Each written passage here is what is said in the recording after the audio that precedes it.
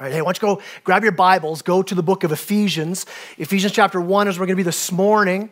Ephesians chapter 1, we're continuing in a series all the way through the book of Ephesians. This is our second sermon in this series. So grab your Bibles, go to Ephesians chapter 1. We're going to be in verses 15 to the end of the chapter.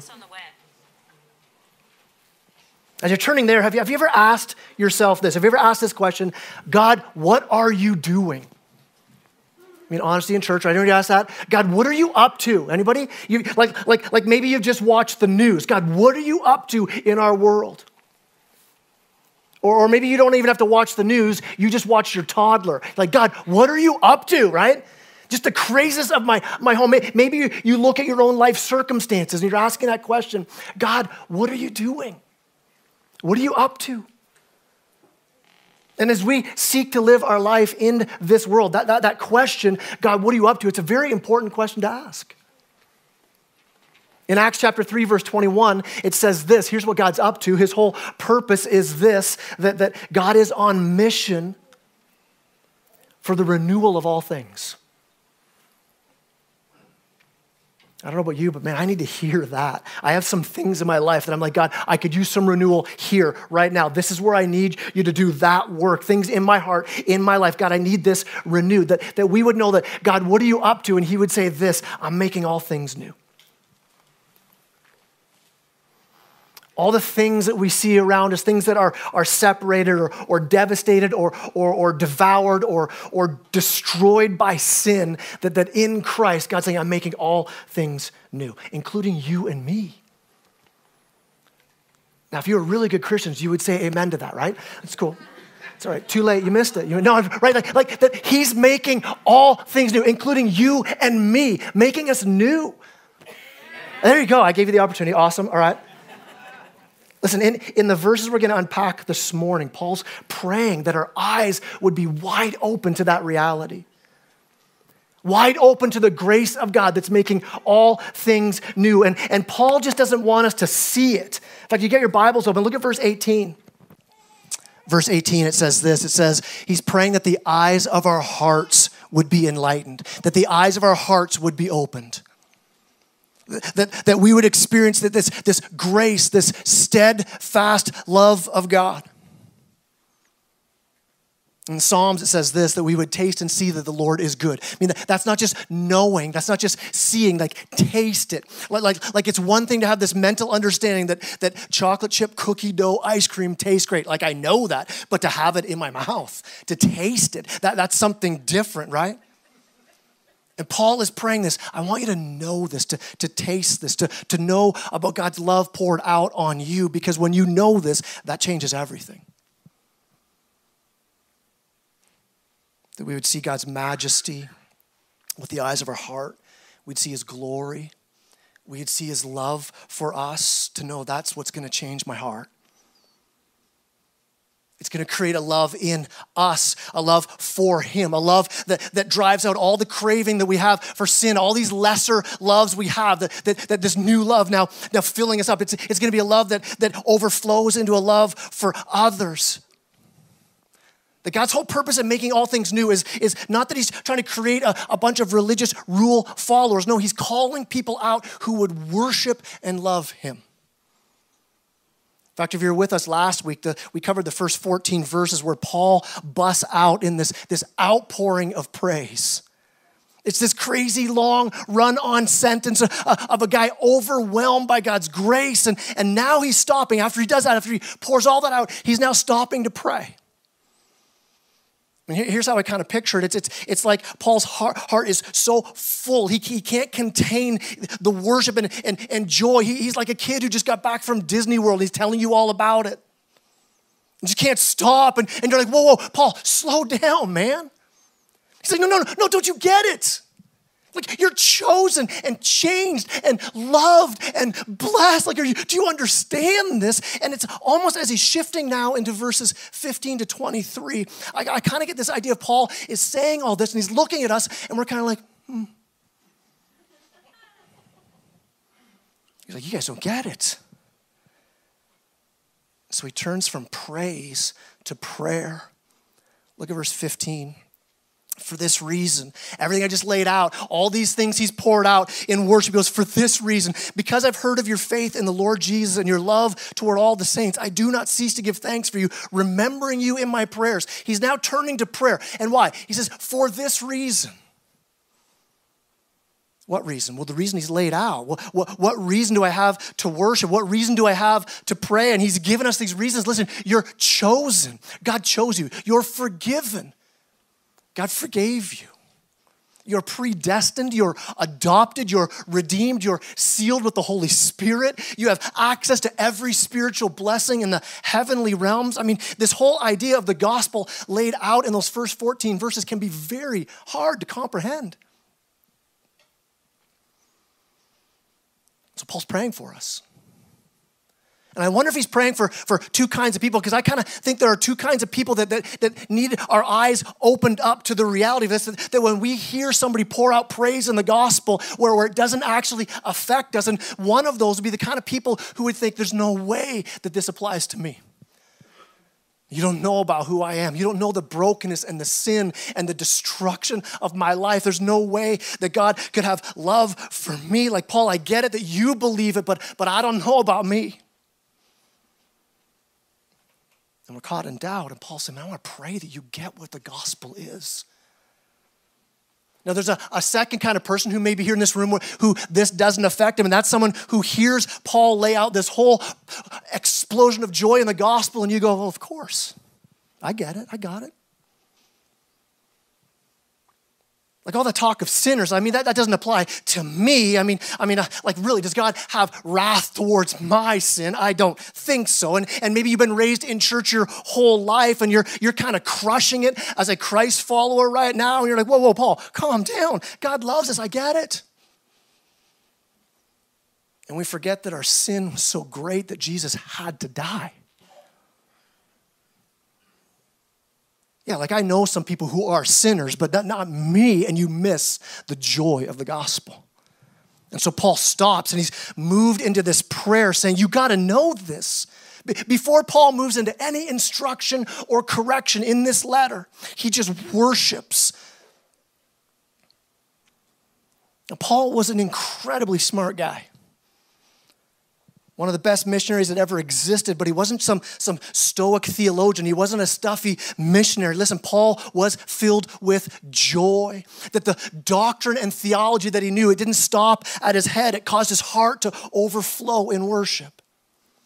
So if Paul were in our church, he would be the one teaching our doctrine classes. He'd be the one teaching and leading in the church, but he would also be the dude in the front of the church on Sunday morning, hands extended high, tears flowing down his face as he thinks about the gospel, about the one who he's worshiping.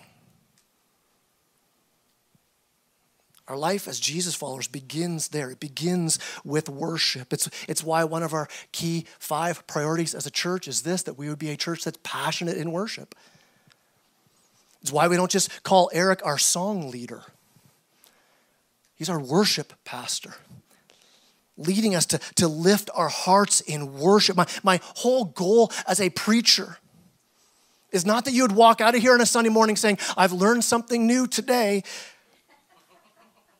It's not even that you'd be challenged, although I do want us to grow in knowledge and understanding. I do want us to be serious about God's word. It's why another one of our priorities is that we are centered on the word. It's why we walk verse by verse through God's word. And I'm praying all week, God, make your word clear on Sunday morning as it goes out. But this isn't just a lecture. I don't want us to leave here just with more knowledge. My aim through prayer, through a work of God's Spirit this morning as we gather together is that we would leave here worshiping. Amen. That we would have this, Lord, I'm seeing more and more afresh, even this morning, how glorious that you are. Amazed at what you've done for me. So we walk out of here with this renewed sense of his power, of his glory, of his love. Because listen, life change, listen, it always begins with worship. My life changes by what I worship. If you love something, you don't need convincing to be fully engaged in it. My whole goal on Sunday is to open God's word and pray Paul's prayer here. God, open our eyes to see you. Because that sight changes everything. We start to see who God is, this amazing, unbelievable reality of the gospel, this good news that in Jesus, you are loved, you are accepted, you are changed, you are empowered. When that fills your heart, all the things that would captivate your heart, all the false idols, all the false saviors, they suddenly begin to lose their grip on you. I believe this with all my heart, that the only thing that can break the captivating power of sin is for something in our life that's even more captivating, an intense love for Jesus. And Paul, in chapters 4-6, man, he's going to cover a lot of instruction. We're going to see how the implications of this gospel work in our marriages, in our families, in our church, in our relationships, in our workplace. But he starts with this prayer that we would see the good news of the gospel. I mean, how much do we need this? I mean, don't you feel like we live in a world just full of cynics and critics, do we not? I mean, I'm often one of them. I mean, how often do you walk away from watching the news or scrolling through some kind of political social media post and you feel like, I love life? We live in a world where it's so easy to step back and to criticize everybody. We have a platform to do it. It's called Facebook, right? And what Scripture here is laying out for us, that whatever's going on out there in the world, whatever's going on in your life, whatever's happening even on the global stage in politics and economics, whatever going on out there or in here, no matter what, as Jesus followers, we have a different view. God, you're making all things new. God, you are all powerful over all of this. And so our first go-to then is not critique. Our first go-to isn't self-reliance. Our first go-to then every day is worship and praise and on our knees in prayer in awe of the gospel.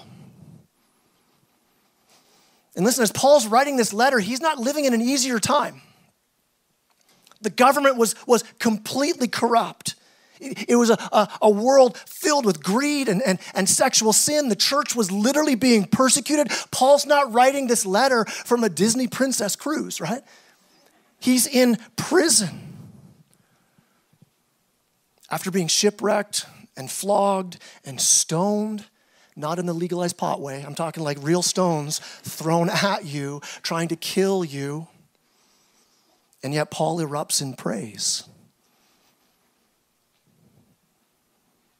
That no matter how out of control life may seem, Jesus has made a way for us to be in a right relationship with God, that we would know him, we would follow him, we would depend on him. And Paul's prayer for us here in Ephesians, that our eyes would be wide open to the reality of the good news of the gospel. He says, for this reason.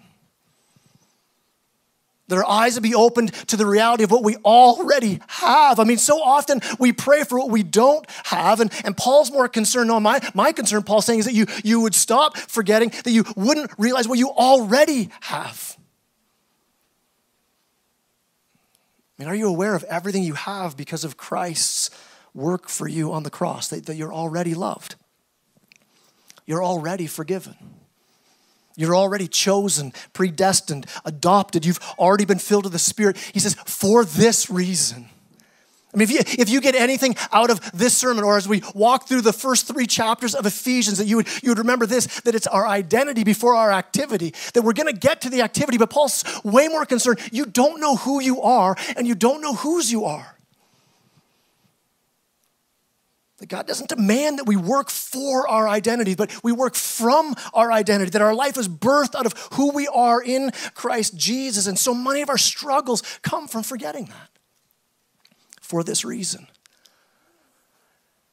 When you go through those first 14 verses of Ephesians and you see that, listen, this is amazing. God is the subject of every single verb. God is the one doing all the giving. We're doing all the receiving. In a ministry I ran before pastoring, I would take a group of college students and we would do a 5-week canoe trip down the Buffalo National River in Arkansas.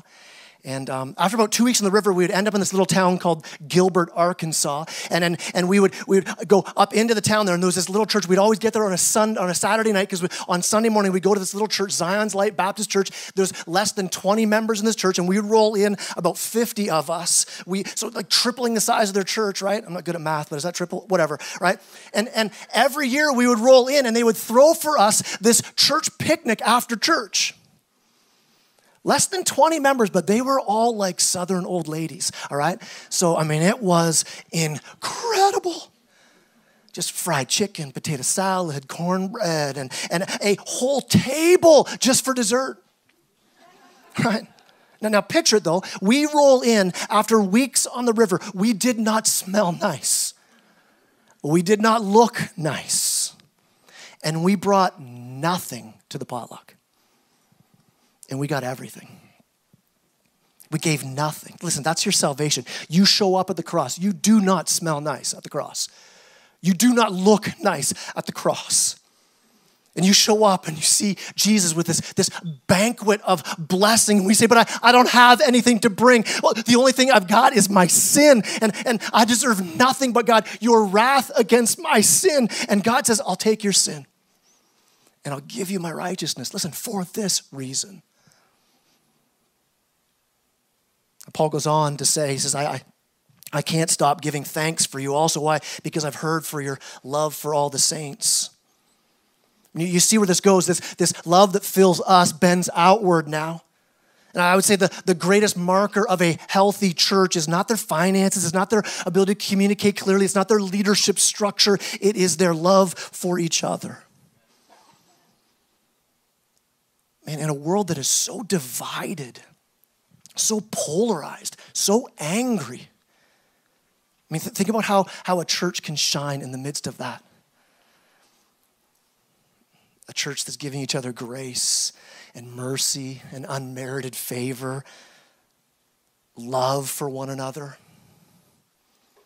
Listen, when you get Ephesians chapter 1, 1 to 14, when that's implanted deep into your heart, that love that you're receiving is going to bend outwardly. And listen, if you find it hard to forgive, if you find it hard to let go of grudges, if you find it hard to live with grace and compassion, if you find it hard not to be a critic, spend more time in verses 1 to 14 to get to a place of awe and worship of who Jesus is and what he's done. All right, we got to keep moving. Let's go on in Paul's prayer, verse 17. He's praying this. He prays that the God of our Lord Jesus Christ, the Father of glory, may give you the spirit of wisdom and revelation in the knowledge of him. He's praying for this wisdom and revelation, this knowledge, but it's not Paul praying. It's not praying, hey, I hope God makes you smarter than you actually are. Some of you are like, we pray for that for our pastor all the time. I get it, all right? He's not praying that we'd be smarter or more intelligent or that we'd have more information. He's praying that the Holy Spirit would be active in our lives. The one who can illuminate, the one who can open our eyes to the truth, the one who can give wisdom and revelation. And what's the wisdom and revelation in? What's he say? In the knowledge of him. To know God. That word knowledge there, it's kind of different than how we would use knowledge in English. And in the Greek, it's not just a head knowledge, it's not information, it's relationship. In the way that you would say, I'm growing to know my spouse. That's the kind of knowledge. My girls used to be pretty amazed that there was a Christian author, he's not so famous anymore, but he'd mentioned Libby and I in a couple of his books, and they were like, do you know him? And they're like just so amazed, right? Like Christian celebrities, they're one step below Scott Baio. Like it's not that big of a deal, right? But yeah, like we hung out with them, and I knew him like 15 or 20 years ago. And if we bumped into each other, he'd probably be like, "Hi, hey, how are you?" But I don't know him. I know about him. I follow his Instagram. I've read his books. And I think often we can treat God in the same way, can we not? Where we know information about him. You may even would say, yeah, I used to know God in a real deep way. Paul's praying this. No, I pray that you have a deep, deep relationship with him right now. Before Paul moves on to the blessings of the Christian life, he's stopping here saying it's all about this, that the God of creation wants a relationship with you. Right? The God who carved out the Grand Canyon with a finger. I can barely plow my driveway when it snows too much, right?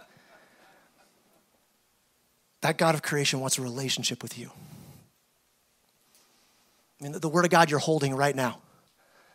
When you look out at creation, the mountains, the hills, the stars, the sunsets, all of that, the birds in the sky, all of it showing God's glory to us. And his whole plan in all of that was this, that he would send his son, Jesus Christ, to deal with the one thing that separates us from a relationship with him, our sin. This whole first chapter is about us knowing this amazing God, that we would grow in deeper affection for him. And by doing that, it would change the way we think, change the way we speak, change the way we live. It would move us to take this same love out to the world. He goes on in his prayer, verse 18. Having the eyes of your hearts enlightened, that you may know what is the hope to which he's called you, what are the riches of his glorious inheritance in the saints, and what is the immeasurable greatness of his power towards those who believe. He's saying, I want the eyes of your heart open to these things, to really see it, to deeply understand, to understand it at the level that it actually changes you. So that when you see what's going on in the world, when you watch the news, when you mindlessly scroll through social media, when you take that deep, dark spiral dive into YouTube videos to the next and the next and the next, is your heart enlightened? Do you have a strong enough foundation? Are your eyes open to what actually really matters?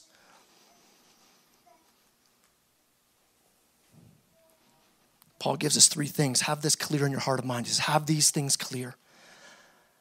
Have an understanding of the hope you have, of the riches and of the power. He's put these gospel glasses on. So when you look around, when you look at everything else, that you would see these things through the gospel, that you would know. It says here, what is the hope to which he's called you? Because whatever you put your hope in, that will be the trajectory of your life, where your hope is. Self-help gurus talk about this all the time. They're so right about it. They say what you hope for will have a huge determination in what you pursue and how you pursue it. So put the plaque on your wall with what you hope for. Put the little piece of paper on your bathroom mirror so you can see it over and over again. And so listen, if your hope is money, the whole purpose of your life will be pursuing that. Finding security in finances. If your hope is better health, then the whole purpose of your life is how do I be healthy? If your hope is success, the whole purpose of your life will be to pursue success. If your hope is in the acceptance and praise of people, the whole drive of your life will either be a fear of people or a desire to please people. Like whatever you put your hope in, that's the trajectory. So much of our life is putting our hope in things that were never meant to bear the weight of our souls. And we are so disappointed when those things we put our hope in fail us. Paul's saying, listen, that was never supposed to be your hope. He says this, know the hope to which God has called you. Not our hope in people or stuff or success or a name for ourselves or our health. Our hope is in Jesus. Our hope is in his life lived for us, his death in our place, his resurrection to bring us new life. Our hope needs to be rooted in the right things. We have to have this hope because here's the deal. Following Jesus is not easy.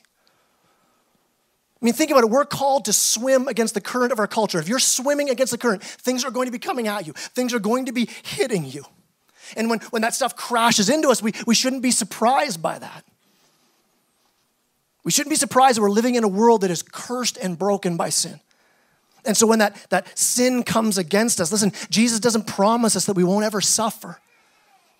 He actually promises the opposite. But here's our hope. He says, I'll be with you in the midst of that. Jesus promises, I'll never let you go. I'll never forsake you. I'll never lose you. I'm making all things new in one day. One day, every tear will be wiped away. Every pain gone. Everything brought back into order. And one day we'll come face to face with the one who lavishes his love on us. That's our hope. You see, worldly hope is based on desires that we have. Desires of I hope this happens. I hope my kid's successful. I hope my health is okay. I hope my job pays well this year. It's based on what we desire in the moment, but there's this gospel hope that's, here's the crazy thing about gospel hope. It's based on guaranteed future because of a already past. In Christ, you're already made new. In Christ, the rescue has already happened. Jesus lived and died and rose again, and you've been adopted and promised a guaranteed eternity. And so to walk out this Christian life, it's day by day, learning to put our hope in Jesus instead of self, instead of our circumstances. It's learning to put our hope in the promises of God instead of our preferences. I mean, look at where his hope is. Look at what he says as he carries on in this verse. He says, we have a hope of what are the riches of his glorious inheritance in the saints? What are the riches of his glorious inheritance in the saints? Now, we can get the wording wrong here, and we're like, oh, this sounds like what he said up in verse 11, where he talked about this inheritance we get in Christ, but it's not about grace poured out on us. I don't think so, because look at whose inheritance it is. It says the riches of his glorious inheritance. I think it's talking about God's inheritance. I mean, think about that. What do you get, the creator of the universe? Like, what could God have that as he sees all that he's created, what would he say is more valuable than the earth and the stars and all the galaxies? Something that he would say even outweighs those things. It's a glorious inheritance. It stands out against everything else that is his. And it says here, it's the saints. It's a bunch of messed up people. It's a bunch of sinful people. It's you as a Christ follower. I mean, how humbling is that? Like, God, for real, like us, like this bunch of broken people trying to figure out how to live life. And Paul's praying, man, you should be floored by this. You should be in awe of this. You should be astonished by this. You should be filled with wonder by this. You should have your heart just smitten in value to God. That when God sees you, God feels rich.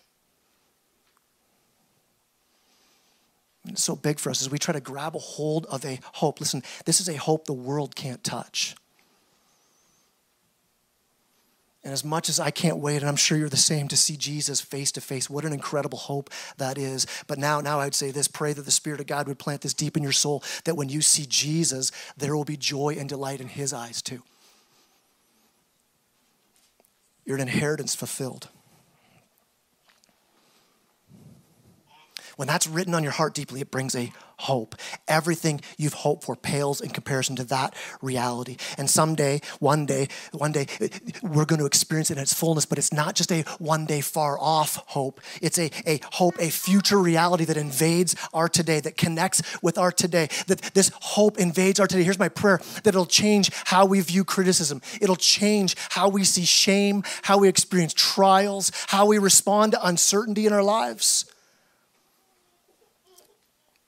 How we walk out the Christian faith. Listen, here's the truth. You will never do enough to be worthy. We can't live up to the righteous standard of a holy God. And here's the thing, you can't even live up to your own righteous standards. It's January 15. How you doing on your resolutions, right? I've already failed some of mine. Like we can't even meet our own standards. My hope is not that I am worthy. My hope is that it's God who declares my worth. His steadfast love that says this, that this busted up, struggling, sinful, weak follower, he says, I love him. I love her. I chose them. I'm sanctifying them. I'm changing them. I'm bringing them home to glory. I'm declaring them blameless. I choose to give up everything for them. On one hand, it shows we're not just struggling people in need of another good self-help book, right? We're dead people in need of a Savior. I hope it shows you the love that God pours out on you. Let's keep going. Paul wants us to know this. Look at verse 19.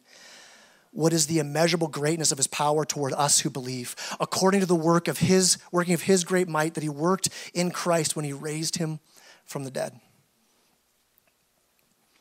He's saying, I want you to know power, but not your own power. He says that you would know his power, God's power at work in us and through us. That when Jesus says it is finished from the cross, it really was finished. The work now to try to impress God, it's over. It's done.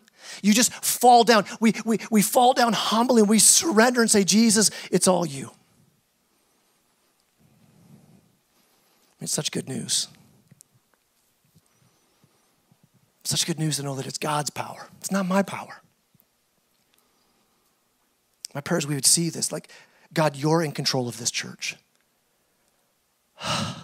Right? God, you're in control of my marriage.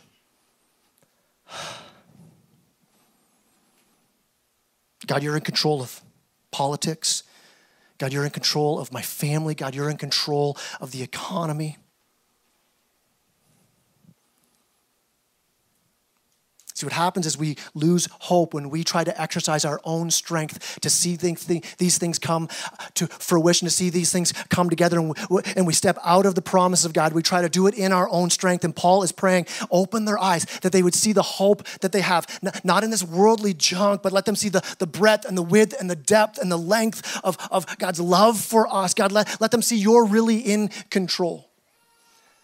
That we would see that God has not made one misstep or one mistake. That God's not going to waste one moment of our suffering. That God hasn't forgotten us. God is not slow in keeping his promises. In fact, look how he wraps this all up. Look at verse 20. At the end of verse 19 there, it says this, the working of his great might that he worked in Christ when he raised him from the dead and seated him at his right hand in the heavenly places, far above all rule and authority and power and dominion, above every name that is named, not only in this age, but also in the age to come. And he put all things under his feet and gave him as head over all things to the church, which is his body, the fullness of him who fills all in all. Jesus at the right hand of God, this place of honor and this place of power. And God's placed all things in his authority. I mean, all things. It says it over and over, all things, all things. I mean, think about what those things would be, all things. That your marriage, that your finances, that your parenting, that your job, that the illness you're suffering with right now, he's placed all of that under Christ's feet. Again, this is Paul saying this, a guy who's familiar with suffering. Sitting in a Roman prison, getting ready to die, and he's saying, man, I pray that you'd see what's really real. I pray that veil that's covering your eyes would be ripped apart so you could see what's really going on in our world, because the enemy, the accuser, the liar,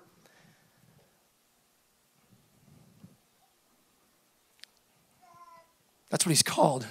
I mean, we say his name is Satan. It's not his name. It's just a description of him. I mean, I love the scripture doesn't even give him a name. It's not worthy of a name. He's just the liar. He's the accuser. The liar's going to lie. Paul saying, I'm praying that the eyes of your heart would be so illuminated that you would see the hope of the gospel. You'd see the glorious riches of his inheritance. You'd see the mighty working of his power among us right now to be able to say, that's the lie. I know the truth. The good news that Jesus has won the victory, that it's not try harder. It's lay down your arms and surrender again today. God, I've been in charge for way too long. I need you to change me. I want to experience the power of your resurrection. And so we surrender. Listen, as the worship team comes up, as we end off this morning, here's what I want us to do. Would you stand with me? We're going to end in worship. But as you stand, I want to ask just a couple questions. Maybe this morning as you hear all this, maybe for you, you're here this morning and say, I've never really grabbed a hold of this before. Maybe you've been in church for a long time, but it's never sunk in. Maybe this is your first time. Maybe you're just kicking the tires of church and life's been kind of hard. Like, man, I want to know what Jesus is all about. Listen, that when you come with these empty hands saying, I bring nothing to the table. You'd say, nothing I can do would make me right before God. Only Christ can do that. Maybe this morning will be the morning where you put your faith, put your trust, put your hope in Christ to save you from your sin, to save you from yourself. Maybe right now you would be praying this: Jesus, I want you to live in me. I have a sin nature, and I want to exchange that for your righteous nature. And I trust that you'll do it by your name, by your grace. I could do nothing to get this, but you give it to me freely.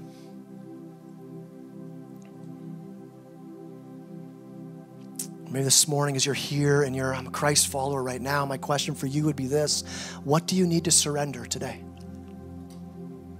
What do you need you've put your hope in this, and this morning's another morning where you lay it down again and say, God, I give this to you. I need your hope.